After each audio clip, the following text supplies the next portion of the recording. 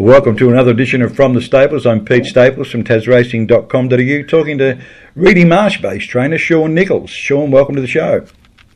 Thanks for having me, Pete. You've got one at the races on Sunday, and it's the first leg of the quaddie. It's Sherborne Rebel. You had 4 starts this prep, and the last start, third, I thought was an eye-catcher.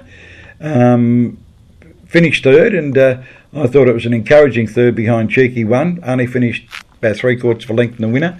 What did you make of that run? Yeah, Pete, I was very happy with the run. He was a little unlucky. Just the inside draw probably didn't help him, and took a little bit to get out, but once he was out, as you say, it flashed home. I think from barrier 6 this time, he'll go very close, I believe. Oh, well, he's had 2 weeks between runs, and Brandon Louis rode him last start, and I thought rode him very, very well.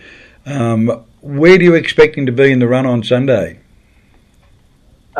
Look, I'll just ask Brandon to put him where he's happy, but I'd like to be off the rail so that when the opportunity comes to let him go up the home straight, he gets a clear run.